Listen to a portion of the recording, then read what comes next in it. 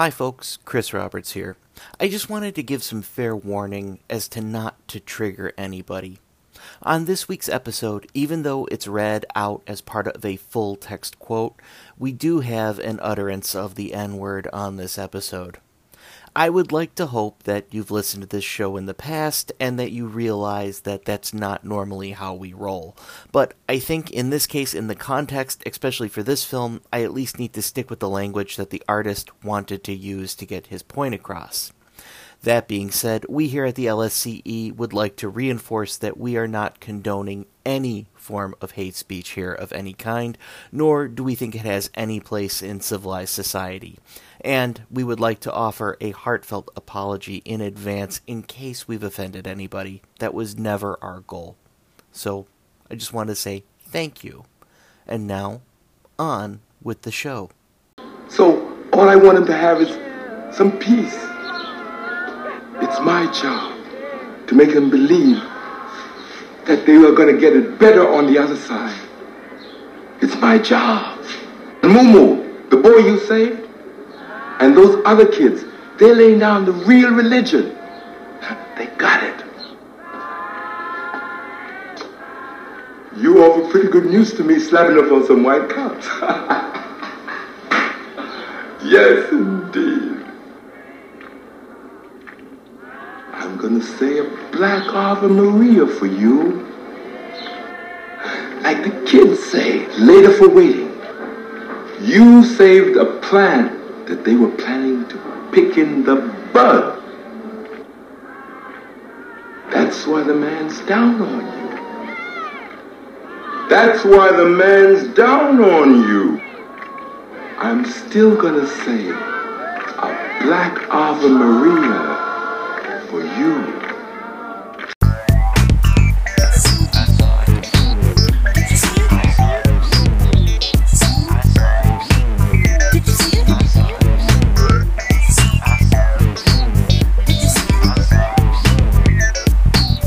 I saw it on Linden Street.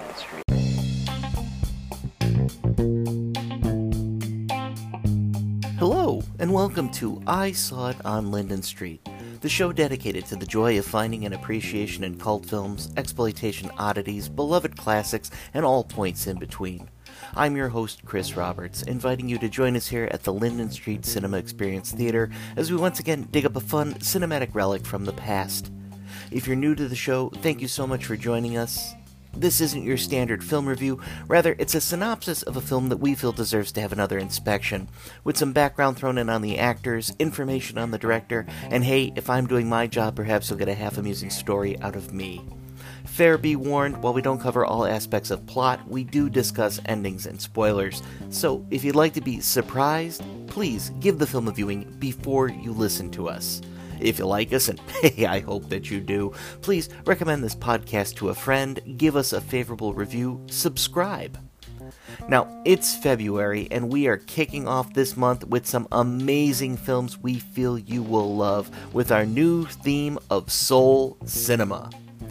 And doing that, the LSCE is screening the 1971 Melvin Van Peebles cult classic, Sweetback's Baadasssss Song. Join us!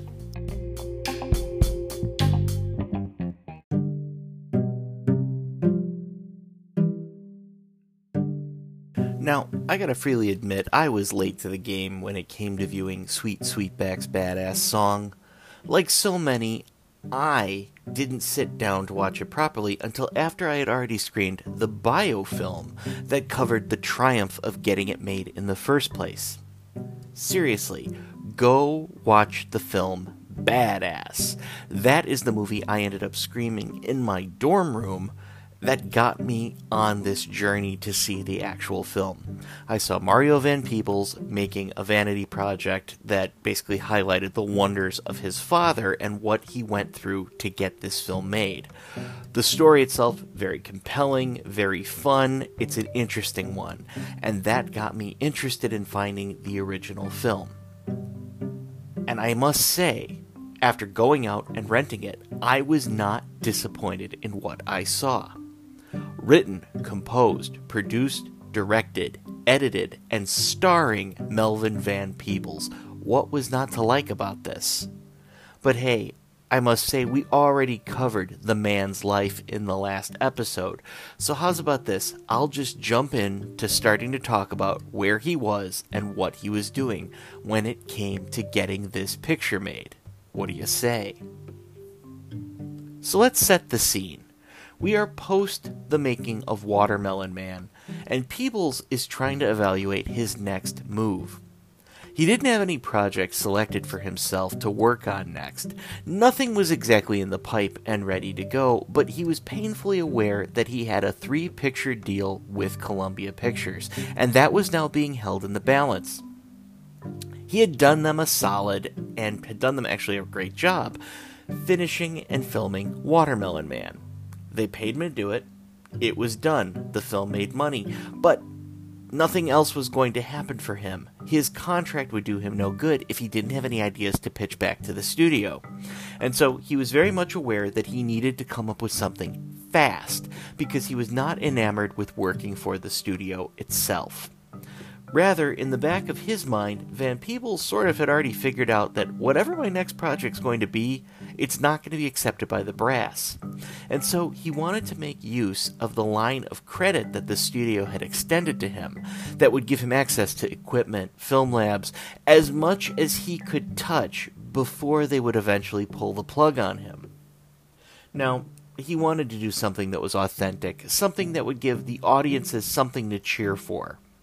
He was also flirting with an opportunity to try to come up with something that would be viewed as revolutionary, something political, even a little bit dangerous, that had a genuine appeal to him. And here, let's put this into some other context. Blaxploitation as a genre had not yet been born. That genre would be made official that same year of 1971 that saw the 1-2 punch release of this week's film, Sweetback's Baadasssss Song, and the movie Shaft. That would get the ball rolling and would really bring the genre to life. Now, as we would define it here, let's use the characterization that historian Celeste A. Fisher uses to explain blaxploitation. It's a genre that places importance on the role of the individual on the fringe of society by depicting a super black character or a lone hero who challenges the dominant culture and, of course, wins. Blaxploitation had a rise in distinction due to several factors of this time. First, the studio system itself was crumbling to the ground in the late 1960s. It had already started long before then, but audiences were starting to get their regular entertainment fix from television rather than the movies. The Black Power movement, which was spearheaded by groups like the Black Panther Party and the Nation of Islam, they were themselves gaining clout, attracting more and more of the youth away from the previous nonviolent civil rights politics that could be found at the NAACP and with SNCC, contrasting their more action-oriented and militant tactics when it came to dealing with racism. Now, that's not to say that the NAACP itself was in decline. During this period, that organization was calling for a more humanistic and, honestly, let's face it, a more realistic portrayal of African Americans when it came to Hollywood films. You see, positive black role models on the big screen were few and far between in the late 60s going into the early 70s, and when they did show up, often portrayed by some very fine thespians, like, for example, Sidney Poitier, they were generally portrayed as being this sort of ultimate version of acceptability to white audiences. Their personal morals, their ethics, their hygiene, their dress, their characterization were all, of course, beyond reproach. And because of that, their masculinity, nuanced, the sexuality of that character, non-existent. They were safe. They made white people feel comfortable having to, and I'm saying this in air quotes, abide by seeing a person of color in this story. I know, it's kind of messed up.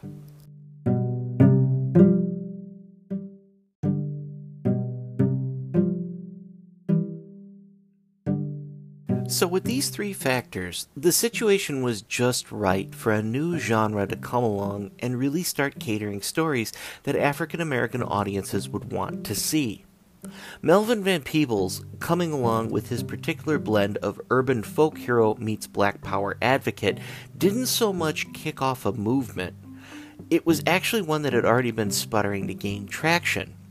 Rather, the success that Sweetback would usher in would tip off big studios to have an interest in the money that was made, and therefore suddenly a genre that was considered to be burgeoning and on the fringe was front and center in the mainstream zeitgeist as studios wanted to get involved and get some of that cash. With all of that in mind, Melvin Van Peebles sat down and penned a little story. One about a poor sex worker who goes on the run from the law after assaulting 2 police officers who were in the process of beating a young man. Oh, except here. The outcome? After more violence and a further struggle against the authorities, he ends up escaping, and thus he wins. Peebles had stated the idea took a little time to come to him, but after a trip he took driving out to the Mojave Desert, he went out into the hills and walked for a bit, and then decided he was going to make a film about, quote, a brother getting the man's foot out of his ass. Seems simple enough, right?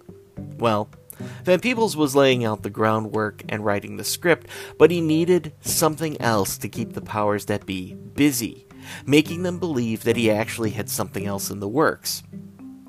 Now, when executives came sniffing around, wondering exactly what Van Peebles was doing with the lab equipment, he would promptly tell them he was putting things together to make, of course, a pornographic film. You know, something artsy. Now, something else you have to understand, porno chic hadn't happened yet. Deep Throat wouldn't come out until 1972, and the golden age of porn in America had yet to really occur.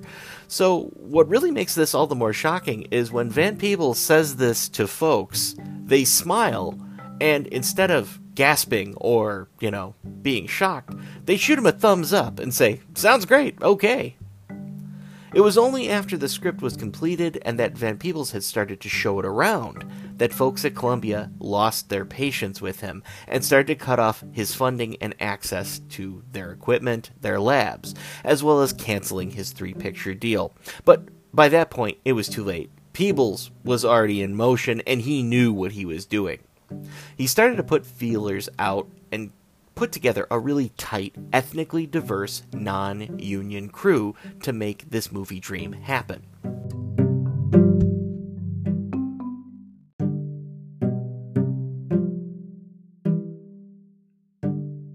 For a host of reasons, Van Peebles sticks with the lie that for production purposes, they're indeed all still making pornographic features. He ends up begging, borrowing, and stealing enough cash on hand to put together roughly $100,000 to get this film shot. To keep the studios and others from interfering in his business, he ends up channeling all of that money through a Caribbean bank, and he sets up an LLC, renting out an entire processing lab to give him complete control over any negatives that he would create. Van Peebles didn't initially set out to play the main character. Rather, he had a real problem finding actors who were willing to star in an hour-and-a-half of film that offered so little in the way of dialogue for a lead character. Not wanting to have to change the script and looking at it as another way to save money, Van Peebles ultimately chose to play the role himself. As time rolled on, the story itself morphed, though. As he told Variety in June of 1971, he had originally decided to take the role himself after he experienced a bunch of black actors informing him that they were worried about the implications of a film with this level of, quote, gamey dialogue, and full frontal nudity that would have a negative effect on their careers. Or, the first one. Pick whichever. The cast of actors, though, that he did end up pulling together were mostly amateurs, or if they were legitimate actors, they were all still unknowns. Guys like John Dullahan, of the original Battlestar Galactica fame, here as the villainous commissioner, or John Amos, of Good Times fame, showing up here as an ally of our hero. Even a young Mario Van Peebles got to be a part of the film, awkwardly getting to play the child version of the main character which, if you stop and think about it for a second, it's pretty nuts. It's your first time acting, you're 13 years old, and your first ever scene is going to be the main character losing their virginity to a prostitute. All while your dad directs you. And action! Jeez, talk about trial by fire. The movie was scheduled to be filmed over the course of 19 days throughout Los Angeles, particularly in the Watts neighborhood, and then out in the desert for the run sequence. This was an example of pure guerrilla filmmaking. Van Peebles and his crew would roll up onto a location, get out, shoot their scenes, get as much as they could with coverage, and then quickly leave. Not establishing a presence, not pulling any permits, not notifying locals. Only on the day that he was going to have to set a car on fire did Van Peebles have the foresight to pull a permit. Here's the problem, though. He had filed the paperwork late on a Thursday, and he was shooting the scene on Friday, so his actions, while all technically legal, were still not known to the authorities. Therefore, when he starts filming and he sets the car he was going to set on fire, the crowds you see in the picture and the fire trucks that show up to put out the controlled blaze, all of that chaos caused is very real. None of those people knew it was a film. They were actually running towards what they thought was a real fire. But Van Peebles was smart enough to keep the camera rolling and to catch all of this wonderful free pandemonium that was unfolding in front of him. On one hand, this really shaped the independent feel and contributed to the DIY, do-it-yourself, penny-smart mentality that he was having. But at the same time, it caused other problems.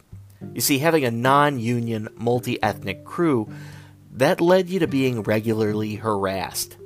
On several occasions, the crew was stopped, detained, or even outright arrested by the police that they encountered. One of the charges being that the actors playing cops in the film were charged with impersonating officers by way of their dress. See, folks, this is the reason why you pull permits with the city before you shoot. It avoids things like this happening. Van Peebles was also forced to perform the majority of stunts himself, which initially didn't seem that hard until you actually stop and realize that a film about a man on the run, he's got to be constantly moving. So most of the scenes are Van Peebles jogging, climbing, jumping fences, climbing walls, jumping ditches, launching himself off of bridges. The latter stunt he was forced to do over 10 times to get the shots needed.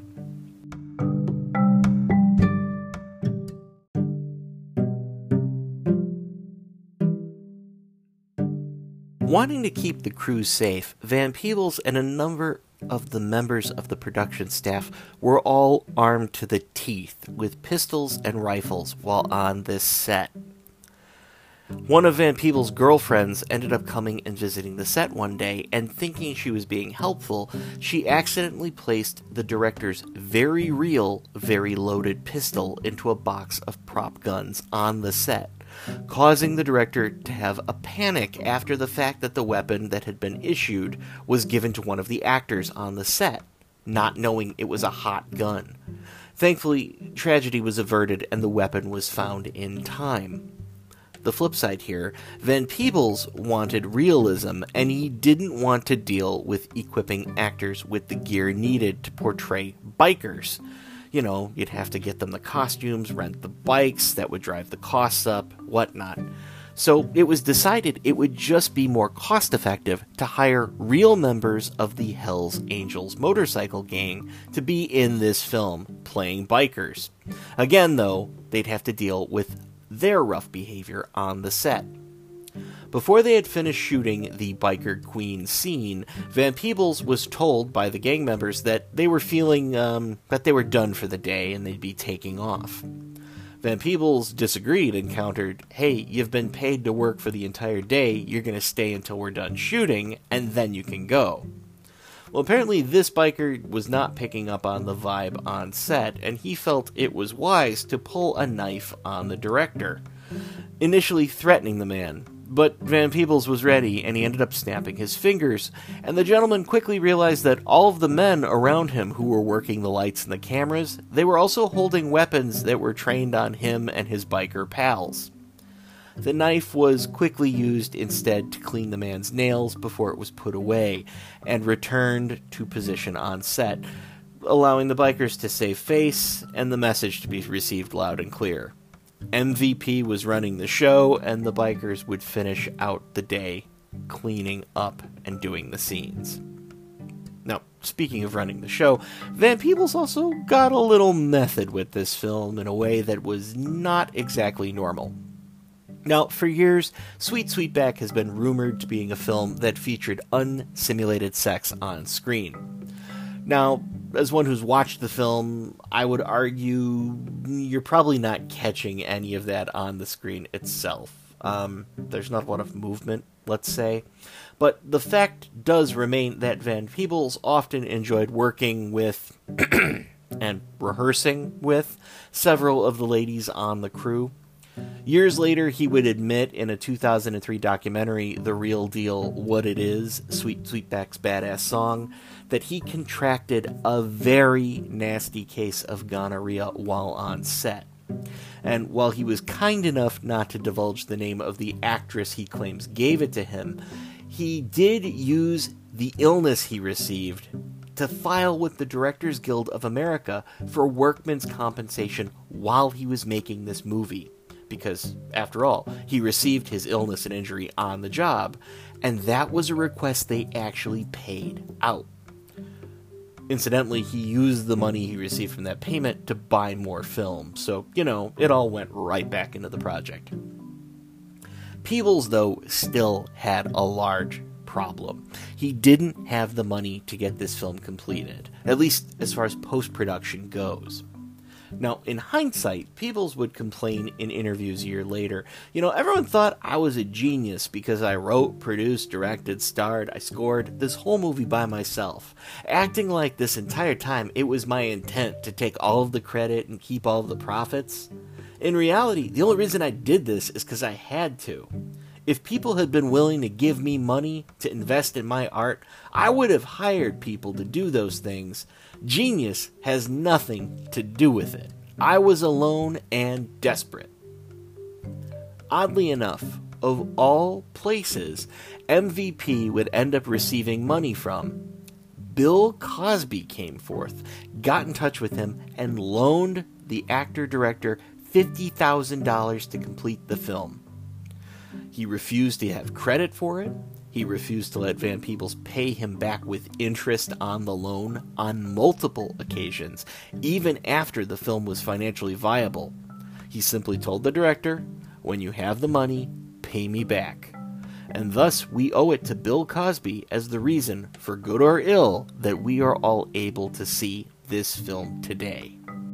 In post-production, once again, Van Peebles, looking for ways to save money, had decided initially to score the film himself.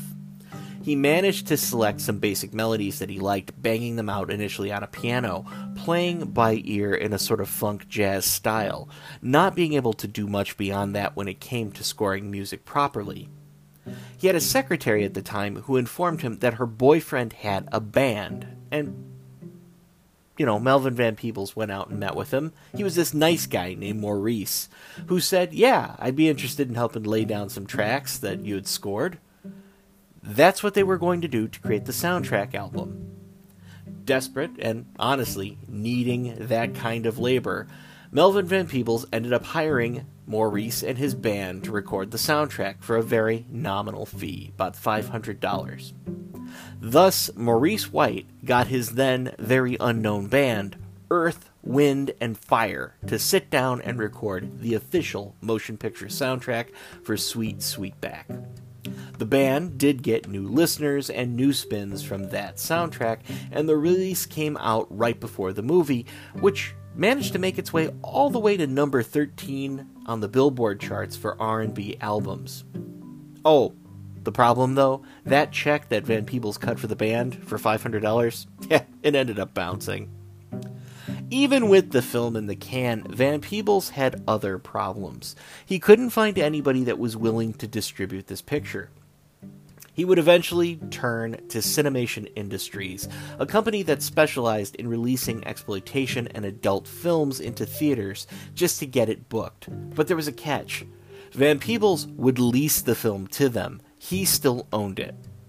Not helping matters, Van Peebles was getting into a very public dispute with the MPAA, going so far as to call out Jacques Valenti himself, noting that the film was getting an X rating with the edit of the film that he had cut, and he was unwilling to make changes that would fit into the MPAA's standards that would consider it to be an R release. And he would go on various radio and television shows to promote the film, and he would talk about how he would rather see his movie, his vision, his art, released as an unrated, at least at the time a good old NR listing, film, and let people decide for themselves if it's something they wanted to see, hitting back on the pornographic intonations that the MPAA was making towards his art. Van Peebles turned this into a very smart publicity campaign, and he created t-shirts and did photo shoots telling anyone and everyone who would listen that his new picture was rated X by an all-white jury, which further pointed out the lack of diversity in Hollywood and got people to talk about his upcoming picture. In the end, only 2 theaters in the United States would screen Sweetback when it was released. The Grand Circus Theater in Detroit, where the film had its official debut, and then a week later it would get shown at the Coronet Theater in Atlanta. But folks, I'll say this. You've been ever so patient in my prattling on. How's about I shut up and we get to that trailer? What do you say?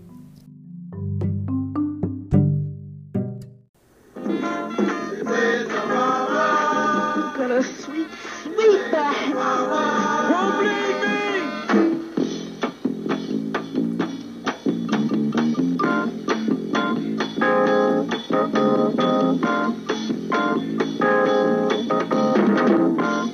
Brother, just keep the faith in Beetle. Old Beetle gonna bring you through. Cause this is just a skirmish. You know how the damn game go, baby.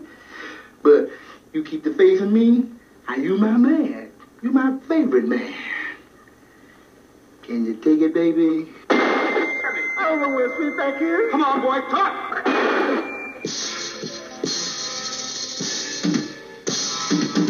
Yes, the good thing, fairy godmother. Why, didn't you know that all good dates had fairy godmothers?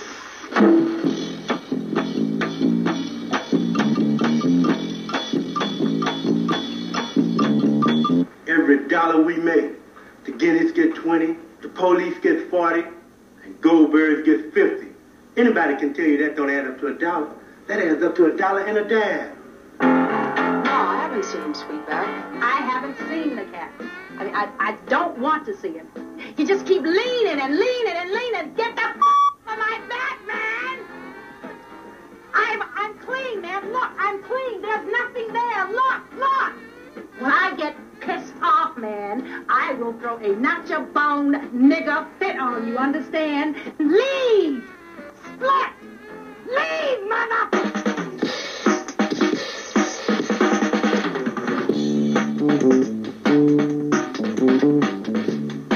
You offer pretty good news to me, slapping up on some white cops. Yes, indeed. I'm gonna say a black Ave Maria for you.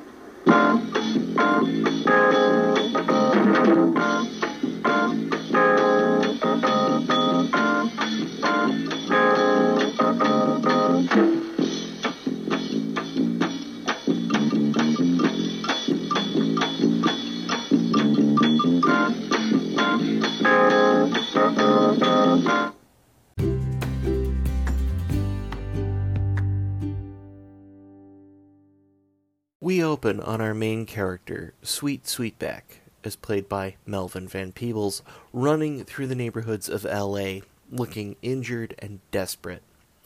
Text flashes across the screen, stating, "Sire, these lines are not an homage to brutality that the artist invented, but a hymn from the mouth of reality, and it's attributed to a traditional prologue from the Dark Ages. Sirens suddenly blare in the background, and we freeze yet again on Sweetback running harder now, with a note that appears stating that this film is dedicated to all of the brothers and sisters who have had enough of the man.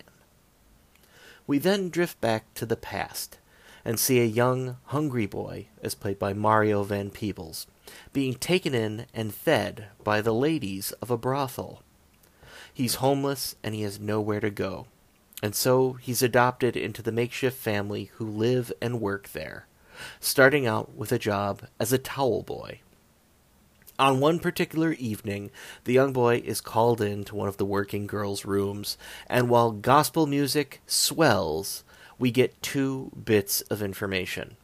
First, he is very talented in the arts of love, and second, he earns himself the moniker of Sweetback, thus ushering in our title. After the scene ends, the boy is both figuratively and literally transformed into a man, and we get to see Melvin Van Peebles pick up the character again, serving as a time jump to our tale. Sweetback still lives and works in the brothel, now a vaunted sex worker, but when called for, he's also an enthusiastic bouncer. As he is working, being a part of a live sex show, some plainclothes cops come in and start hassling Sweetback's boss, the proprietor of the establishment, Beadle, as played by Simon Chuckster, to let them take one of his men in, just for temporary holding, rounding up some of the, quote, usual suspects to make it appear that they're working hard on a murder case. Besides, we're getting a lot of static from the chief about that stiff that was found yesterday, you know what I mean? We don't know nothing about no dead man. We know that, but the commissioner doesn't. We just want to borrow one of your boys for a couple hours and take him downtown to make us look good, official-wise. Well, I'm sure one man already. George is sick. You're our friend. We knew you'd be willing to lend a hand. When did you people start getting so interested in black folks? Dead or alive? Progress. I can't. I'm short. Only got two guys working now. Down to explain, Sweetback to train, and the two of them to bounce and bounce. We've got a nice understanding, Beadle. It's mutual. Everybody profit. Let's keep it that way. The cops in question put the screws to Beadle, subtly threatening that they thought they had an understanding, and they start noticing things that they could shut him down for, causing the man to quickly give in. Once Sweetback is done performing, of course. He'll have him get dressed, he'll have him go along with the detectives for a ride. Now, the two plainclothes officers do promise they'll have Sweetback back to work by noon the next day, telling Beadle that he's indeed doing the right thing. Sweetback cleans up and comes along, riding in the back of the squad car, prepared to spend the night in jail posing for a lineup. That is, until the radio goes off and alerts the detectives to a situation that's happening in the neighborhood of Crenshaw, where radicals are, quote, disturbing the peace. They answer and divert away from their main mission, and they end up extracting a young, militant civil rights advocate, Moo, as played by Hubert Scales, from a rally he was holding. They end up cuffing him in the car with Sweetback. Now, instead of going on to the precinct as planned, the detectives decide they're going to take a small detour by way of the oil fields, taking out both of the black men, to get them, quote, a little fresh air. It's here that Sweetback is uncuffed, and the detectives take turns beating Moo. All right, why don't you step out of here? Get some fresh air. That's better. Look here. He doesn't look very tough to me. Does he look tough to you? Huh? That don't look too tough. Don't mark his face. Oh, no. They're not going to hurt his face. All right. Go. I serve. I think he's drunk. Stand on your feet. You're a tough man.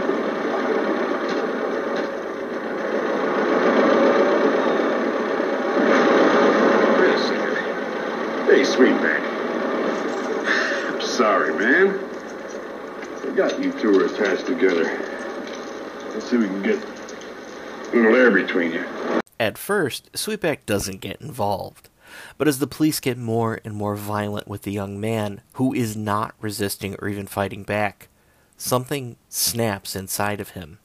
And after wrapping the open handcuffs around his fist, creating a crude set of knuckle dusters, he ends up attacking the white officers. All of this violence takes place off screen, which leads us to only seeing the end result of a painfully beat up and shocked Moo standing there with Sweetback holding a bloody set of handcuffs. Thanks, man. Where are we going? Where you get that wee shit? We are then treated to time dilation, where Sweetback returns home to the brothel, asking Beetle for help in trying to get him out of the city. While Beetle agrees that he will have a place for Sweetback, he urges the young man to go and hide somewhere else, both to keep himself out of jail and to allow him to have some plausible deniability. As Sweetback leaves, though, Beetle seems somewhat disheartened, more than aware that there are two uniformed police officers waiting outside for Sweetback. Sweetback! Yeah. Our English, baby. Yeah. We got a chopper, Scotia, you know. Don't lay it on you. Sweetback, baby. Good, yeah.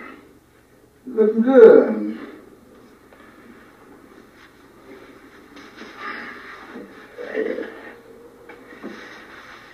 Yeah, baby. You have to be awful cool. Cause what you do will affect all the rest of our little employees. We can't have that, cause we got a good operation going here.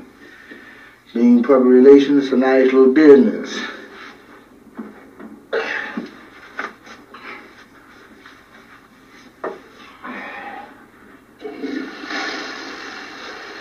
Like yeah, man. You don't have to worry about nothing. I'm Beetle. Me. Beetle, I'm your man. Everybody got a man, I'm your man. It's not rough now. Don't worry about it, baby. Don't worry about it.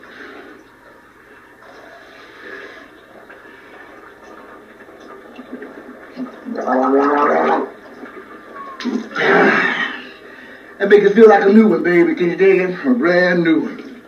Yeah. But you know what, man? Like you want to kind of lay out, you know, stretch out a little while. Be real cool. Kind of lay there. Don't be let you know what's happening, what's going down. Don't worry about nothing. If you need anything at all. Brother, just keep the faith in Beetle. Old Beetle gonna bring you through. Cause this is just a skirmish. You know how the damn game go, baby. But you keep the faith in me, and you my man. You my favorite man. Can you take it, baby? Together. You know, maintain. They can't bother you long as Beetle with you. Now you gonna hibernate like that old bear. And don't go nowhere. Can you dig it? Yeah? Ha! Mellow. Go out the back door now. Speed on. Don't let nobody know where you at. Let sleeping dogs rest. Can you dig it, baby? Ha ha. Yeah. Sweetback is grabbed and arrested by the officers, who call in the commissioner, as played by John Dulgan.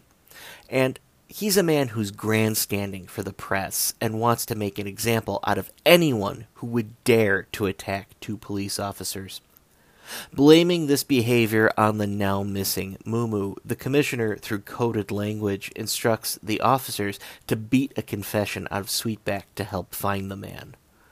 While Sweetback is unfortunately taking his lumps, a crowd of revolutionaries starts to surround the cop car, and with a Molotov cocktail, they end up setting it alight, which allows Sweetback to run from the police, and for them to focus on both their burning vehicle and then later extracting themselves from the mob. Sweetback again flees, stopping off at an old girlfriend's place first to get his cuffs cut off, and then later he swings through an inner-city church where he asks the minister to help him. He's again, though, turned away. You see, the pious man of God, who is decked out in a bunch of finery, is himself running both a drug rehabilitation center, which is really a cover for his own ventures into prostitution and gambling. And honestly, he doesn't want the police coming around and interfering with his business. He's still happy, though, that some corrupt police officers got it at the hands of Sweetback. Sweetback is, again, forced to go on the run, calling in favors from a few low-level criminals that he knows, and discovering that Moo is already there himself, with the same idea. Pay these guys to get us out of town, dropping them off at the city limits. They get a lecture, though, for their inquiries. What does a dead man need bread for? So they was whipping a brother. How many brothers have you whipped?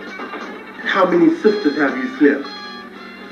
Life is tough, baby. A real struggle. From the womb to the tomb. Every dollar we make, the Guineas get 20, the police get 40, and Goldbergs get 50. Anybody can tell you that don't add up to $1. That adds up to $1.10. That's why all us niggas are so far behind. And Africa shall stretch forth her arms. Yeah, and bring back a bloody stump. Via Puerto Rico Libre. I haven't forgotten to stick me. Sweetback, if I had the dough, I would lay it on you. But I don't have it. I wouldn't shuffle and shit you, baby. I wouldn't do it for nothing. You can't get out of this town on wings, wheel, or steel. I wouldn't shuffle and shit you, brother.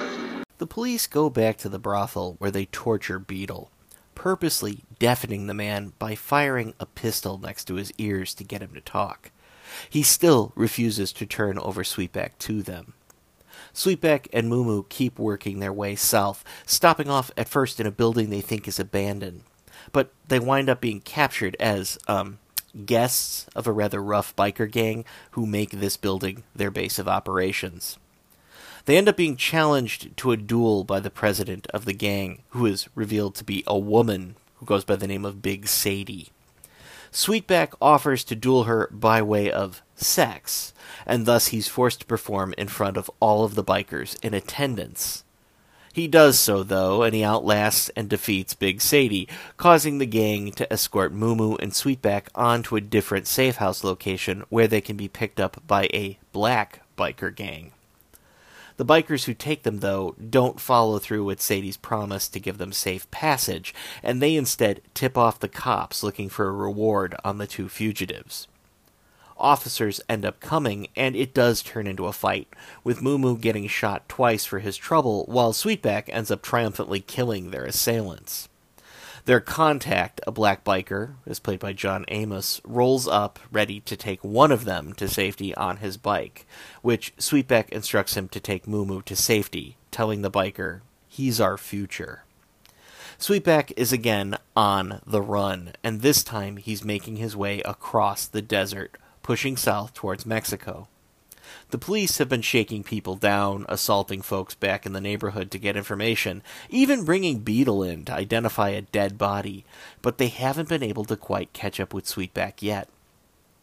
During his flight, he does get wounded from a distance by an officer with a rifle. He survives by drinking from puddles and dining on lizards that he finds as he makes his way towards freedom. He hops trains, he hitchhikes, he flat out runs across the desert, and he ends up swapping clothes with a traveler that he meets on the road. Unfortunately, though, the police catch on to this and now know that he's under a new description. But Sweetback still manages to evade them. Falling in with a group of hippies at a music concert, he ends up hiding on the hillside, concealing his face by way of having sex with a woman who's at the concert. He ends up being spotted, though, a little bit later as his travels continue, and a local sheriff's department starts to hunt him down with their dogs as he gets close to the border. Letting the dogs loose out into the dark of night, the deputies have a good laugh as they hear a tremendous amount of barking and struggling out in the distance, assuming that the dogs have eventually caught up, found Sweetback and killed their prey. In the morning's light, though, it's revealed that Sweetback has made a stand. The bodies of dead dogs are seen floating in the river, and Sweetback is now gone, safely crossing across to being a free man in Mexico. The screen becomes covered with text again, demanding that people watch out, noting that there's now a badass nigger coming back to collect some dues, as the credits start to roll.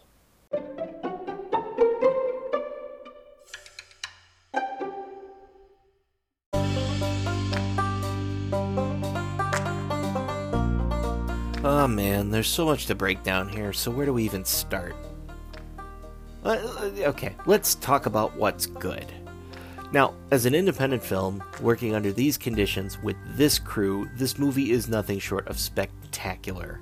It's a walking triumph of overcoming adversity to tell a story that matches the artist's vision. As a story, honestly, there's not a ton here.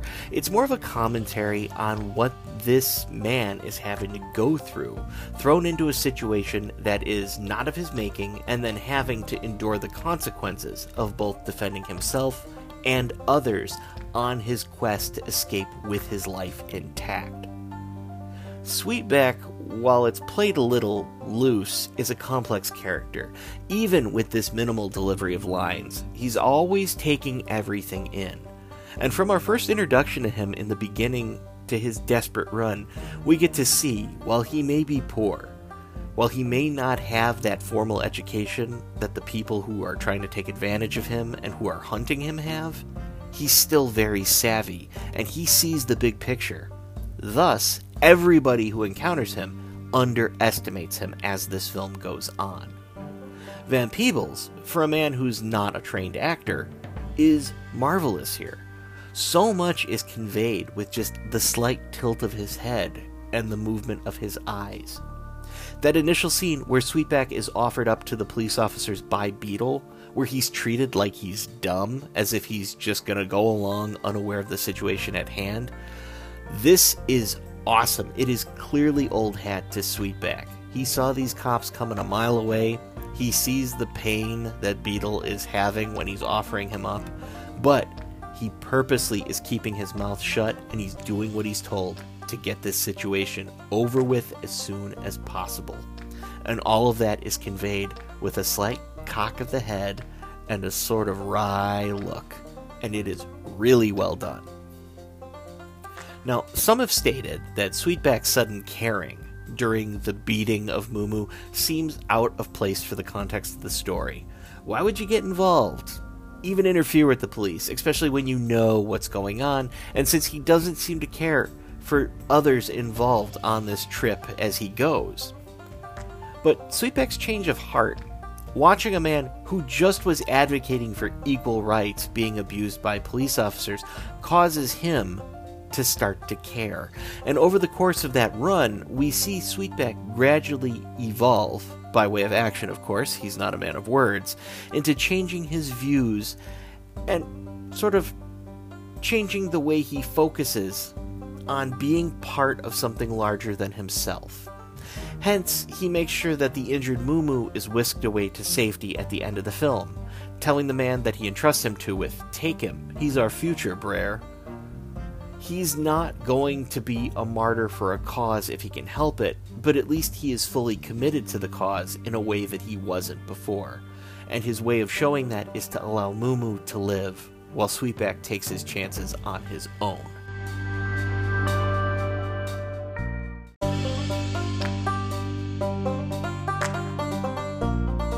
Now, in this film, Mario Van Peebles shows how racism is multifaceted, multi-layered, and how even in places where everyone is supposed to be on even ground, there are taboos that are very much in place that can't be broken without penalty. For example, the sex show scene in the brothel. The cops are on board and are enjoying themselves with everything that's going down, as are the patrons, and it's mixed company.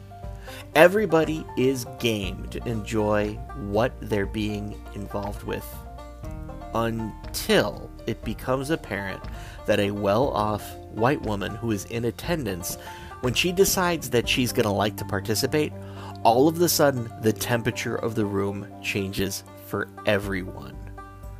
The police suddenly get angry that it would even be suggested.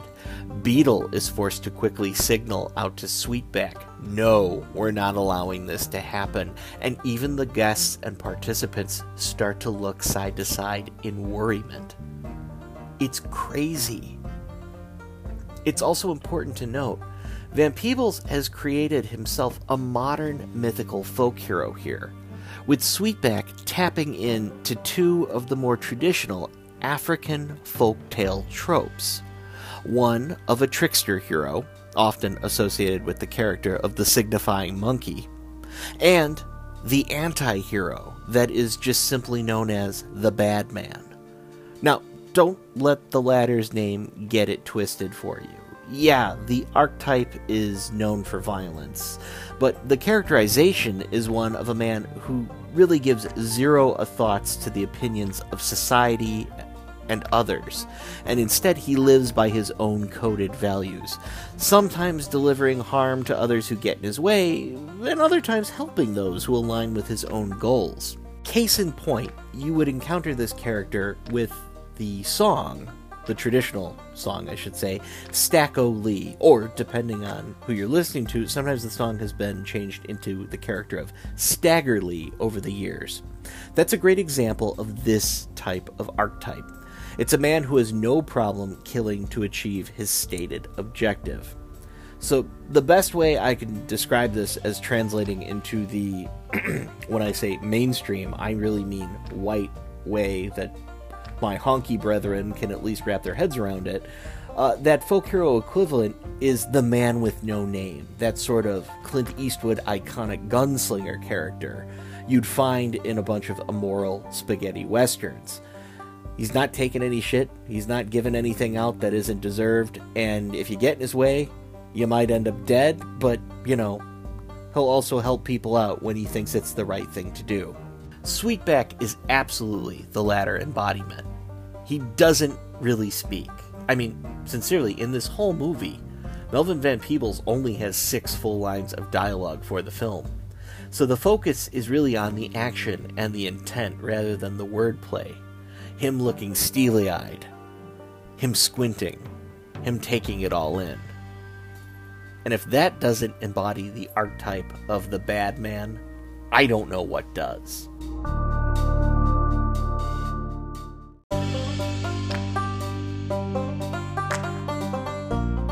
Alright, what doesn't work? Well, what's bad here for me is something that's both rough for the time and sort of even harder as the years have gone on.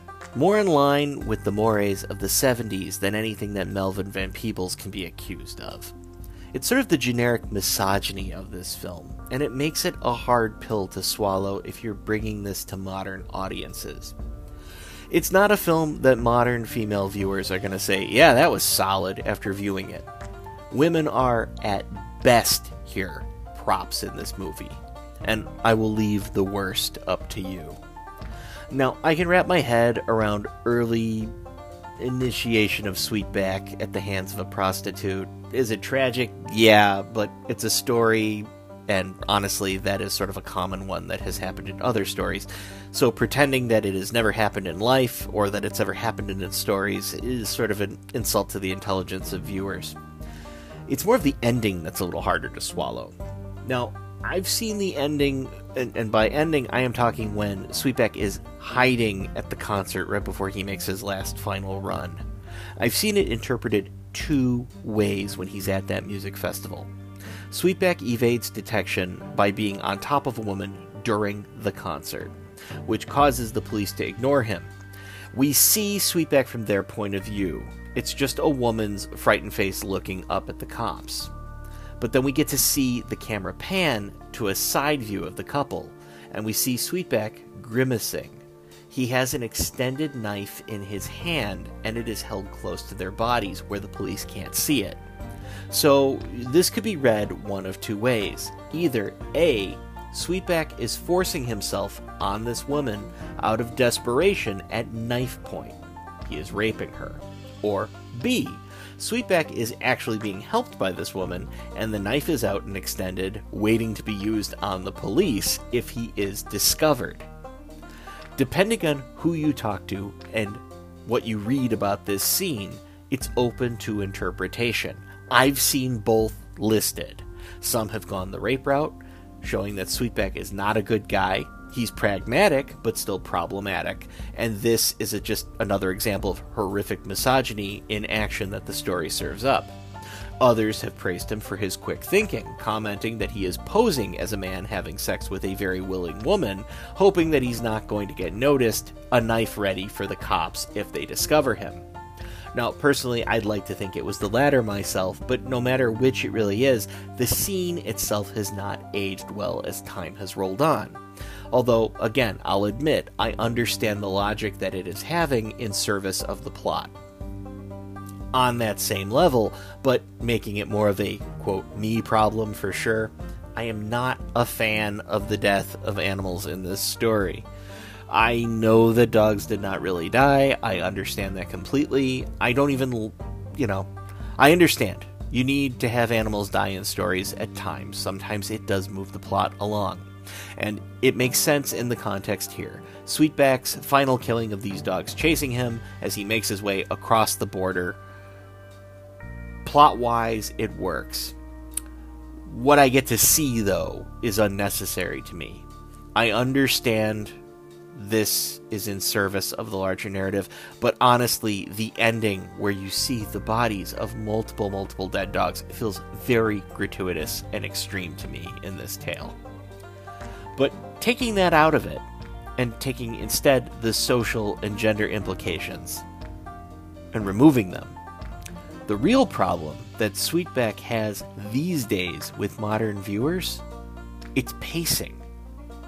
With having a non-narrative story structure that plays around with time jumps and Van Peebles' own style of shooting large swatches of scenes for coverage, one of the greatest sins that Sweetback's Baadasssss song has with modern viewers is it's too slow for their taste. I can dig it and I can understand it, but the point is to show the run, to show the journey. And for modern audiences who have watched modern action movies, watching Sweetback mount yet another fence to look left and look right before running off into some scrub of the Mojave Desert, that gets old mighty quick in a film that doesn't have a very verbal protagonist, nor a strong level of dialogue to help move this story forward.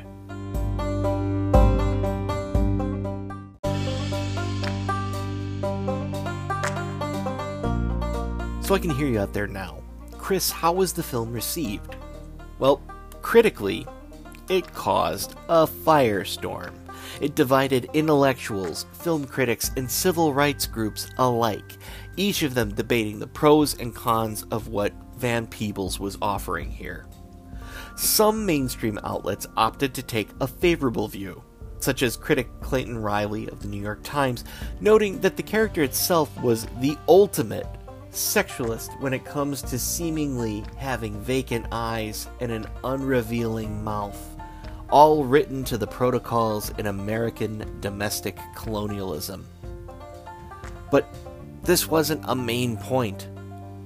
In reality, white audiences were quite scared about what Melvin Van Peebles was offering up. Archer Winston of the New York Post stated flatly that whites would have to be masochists to accept the unrelenting portrait of their film fellows. Vincent Canby of the New York Times was equally enraged.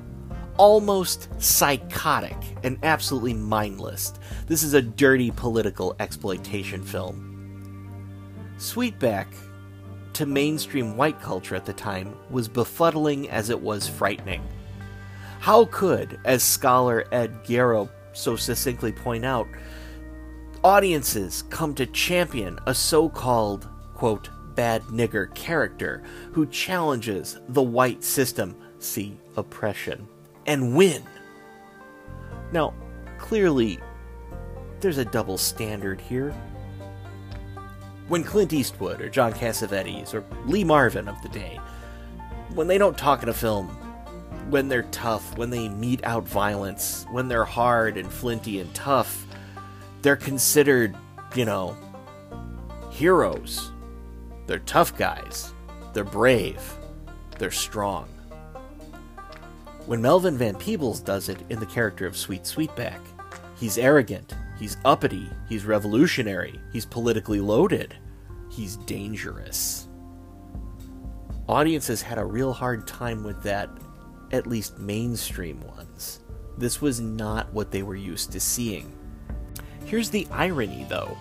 Mainstream Hollywood would go on to co-opt and come to dominate this entire genre of blaxploitation in just a scant few years after Sweetback's groundbreaking release, turning it into just another money-making enterprise and leaving politics completely out of it.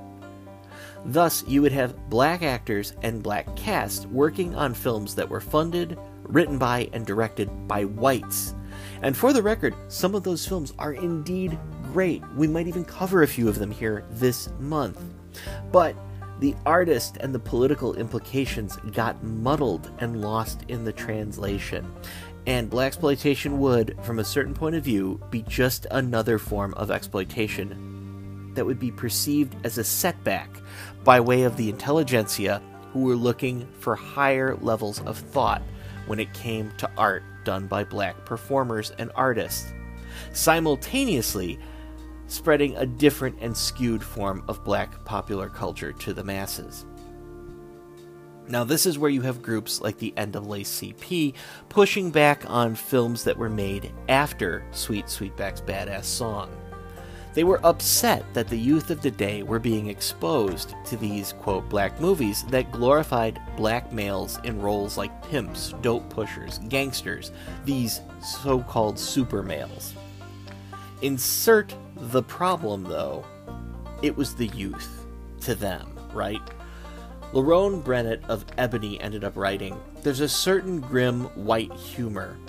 In fact, that the black marches and demonstrations of the 1960s reached an artistic fulfillment, and then in the 1970s, with characters like Flip Wilson's Geraldine and Melvin Van Peebles' Sweetback, to be provocative and ultimately insidiously reincarnations of all of those sapphires and studs of yesteryears." Basically, what was happening was the established and frankly older members of the black community were becoming befuddled. Yeah, art does reflect social and political discourse of the age, but to them, this wasn't a story that people should be heralding as a positive.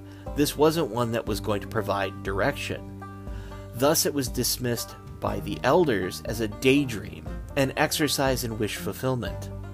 Understandably, they worried that this would lead to more unrealistic forms of art and exploitation that would cast the black community in a bad light.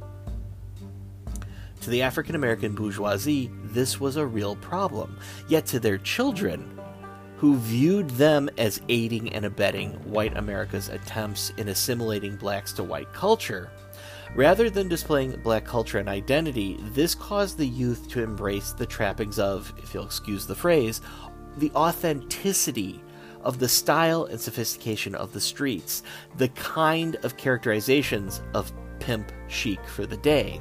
And while their parents were wringing their hands and worrying, the young, well-educated, politically committed children of those very African-American bourgeoisie began to embrace the characterizations that we get on screen with blaxploitation, and that would set the stage for the next decade of filmmaking.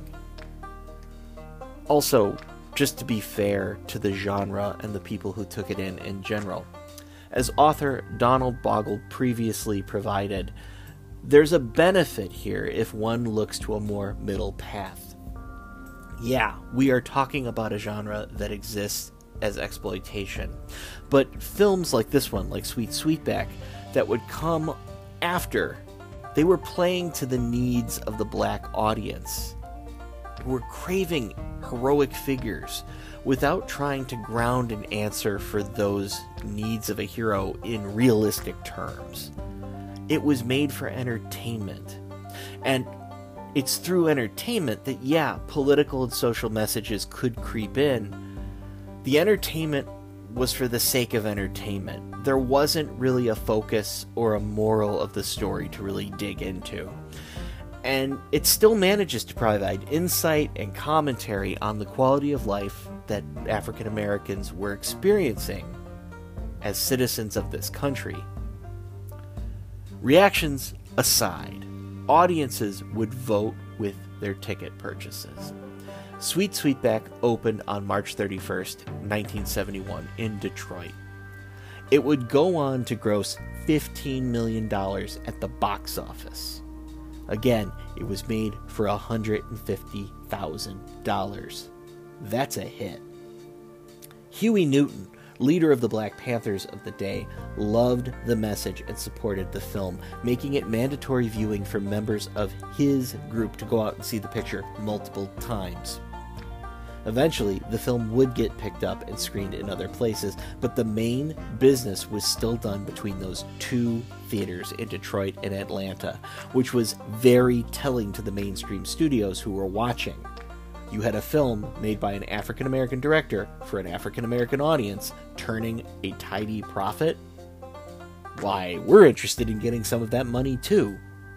And thus, while it was never the intention to kick off a wave of films, it was by its simple existence as an independent project that Melvin Van Peebles with Sweetback ended up spawning an entire genre of films that were looking to imitate and cash in on some of its success.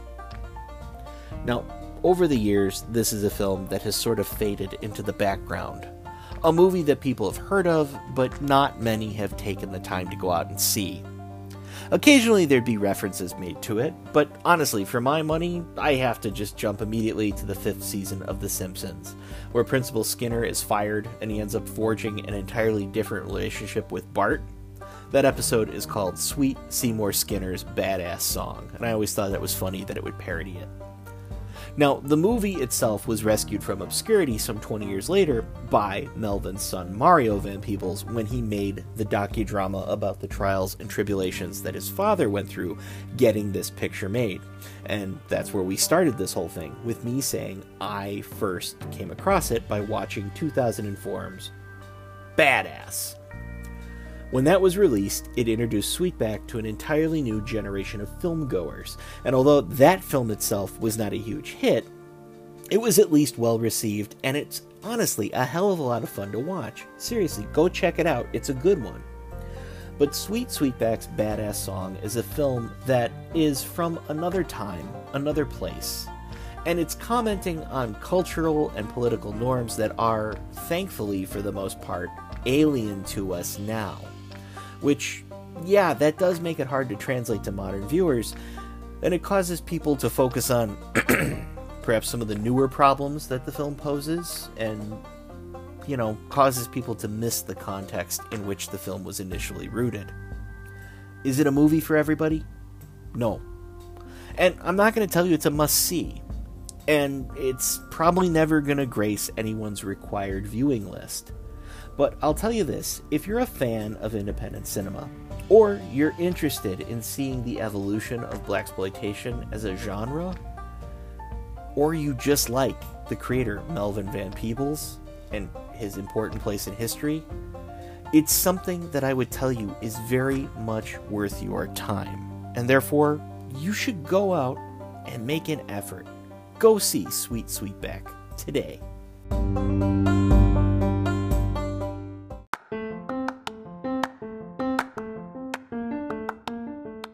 The version of Sweetback's Baadasssss Song screened here at the LSCE was the 2021 Criterion Collection released.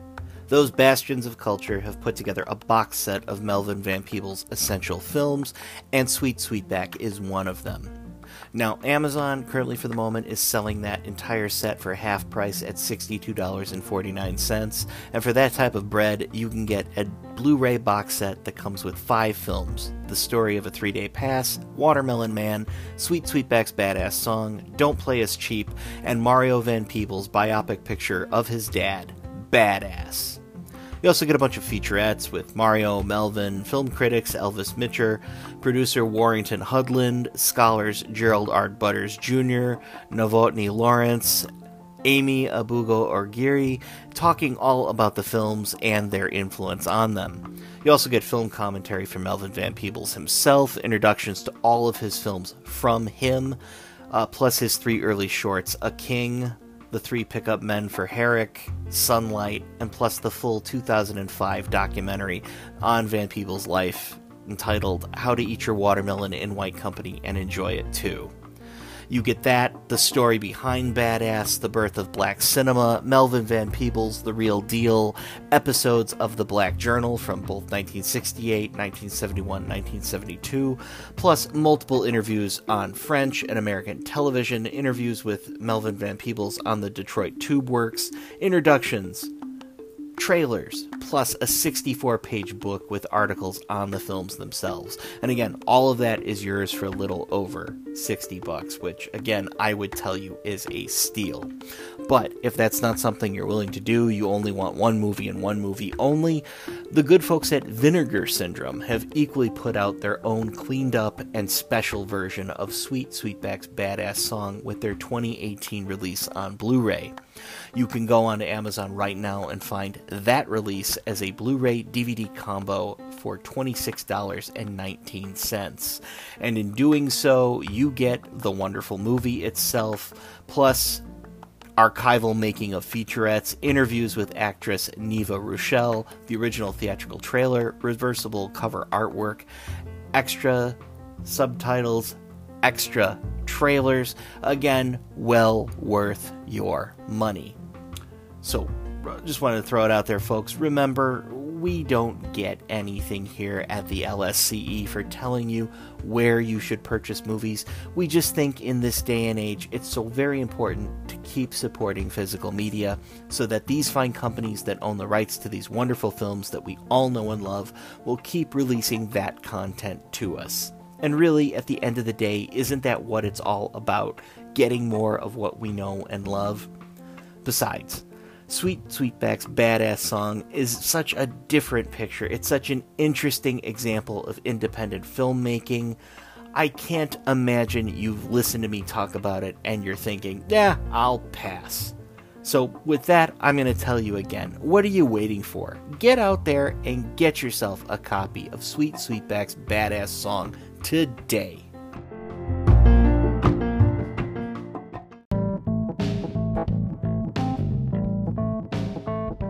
So that's going to wrap things up here for this episode of I Saw It on Linden Street.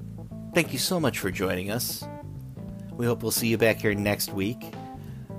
If you like what we're doing here, that would be the LSCE Dachshunds and myself, please, we would ask, give us a favorable review on Apple Podcasts, hit that subscribe button, leave us a review, or hey, just do that wherever you're listening to us on. Did you end up leaving us a fun review? I hope you did. If you did, hell, I'll read it here, give you a shout out on the show. Just think of it as my way of saying thank you for recognizing our love of cinema. Please feel free to swing by, check out our website, lscep.com, where we have articles, episode links, and comics for you to peruse. We've also been recently added to Stitcher, so you can find us there. Give us a spin if you like. Proud to say we're also on Amazon Music, so if you have an account, simply shout out and say, "Hey Alexa, play I Saw It on Linden Street" today. We're also featured on Podchaser. That's a podcast database for listeners and creators alike. Find us there, give us a follow and a review if you could please, or hey, just feel free to do that to any of the lists that we're a part of to help give us a boost in the old rankings. You see, the more reviews, the increased likes, all of that affects those marvelous algorithms, and then that makes us more searchable. And then we can share more of these films with more people. And you want to do that, don't you? Of course you do. Do you have any comments for us? Any questions? Any movies you'd like me to cover? Anything you'd like to tell me that I got wrong? Well, we want to hear from you. So please, send us an email or an audio clip. Send it to us at lindenstreetcinemaexperience@gmail.com. Do you love social media? We use it here. Follow us on Twitter at LSCEP or find us on Instagram at LSCE_podcast. If you'd like to be even more personable or you wish to contribute a segment in the sidecar, please send us an audio message by way of Anchor. That's a free and easy app to use. So, until next time, please take care out there. Wash your hands, wear a mask, stay healthy, everybody, and remember, life's too short not to live in the past. Take it easy out there, folks.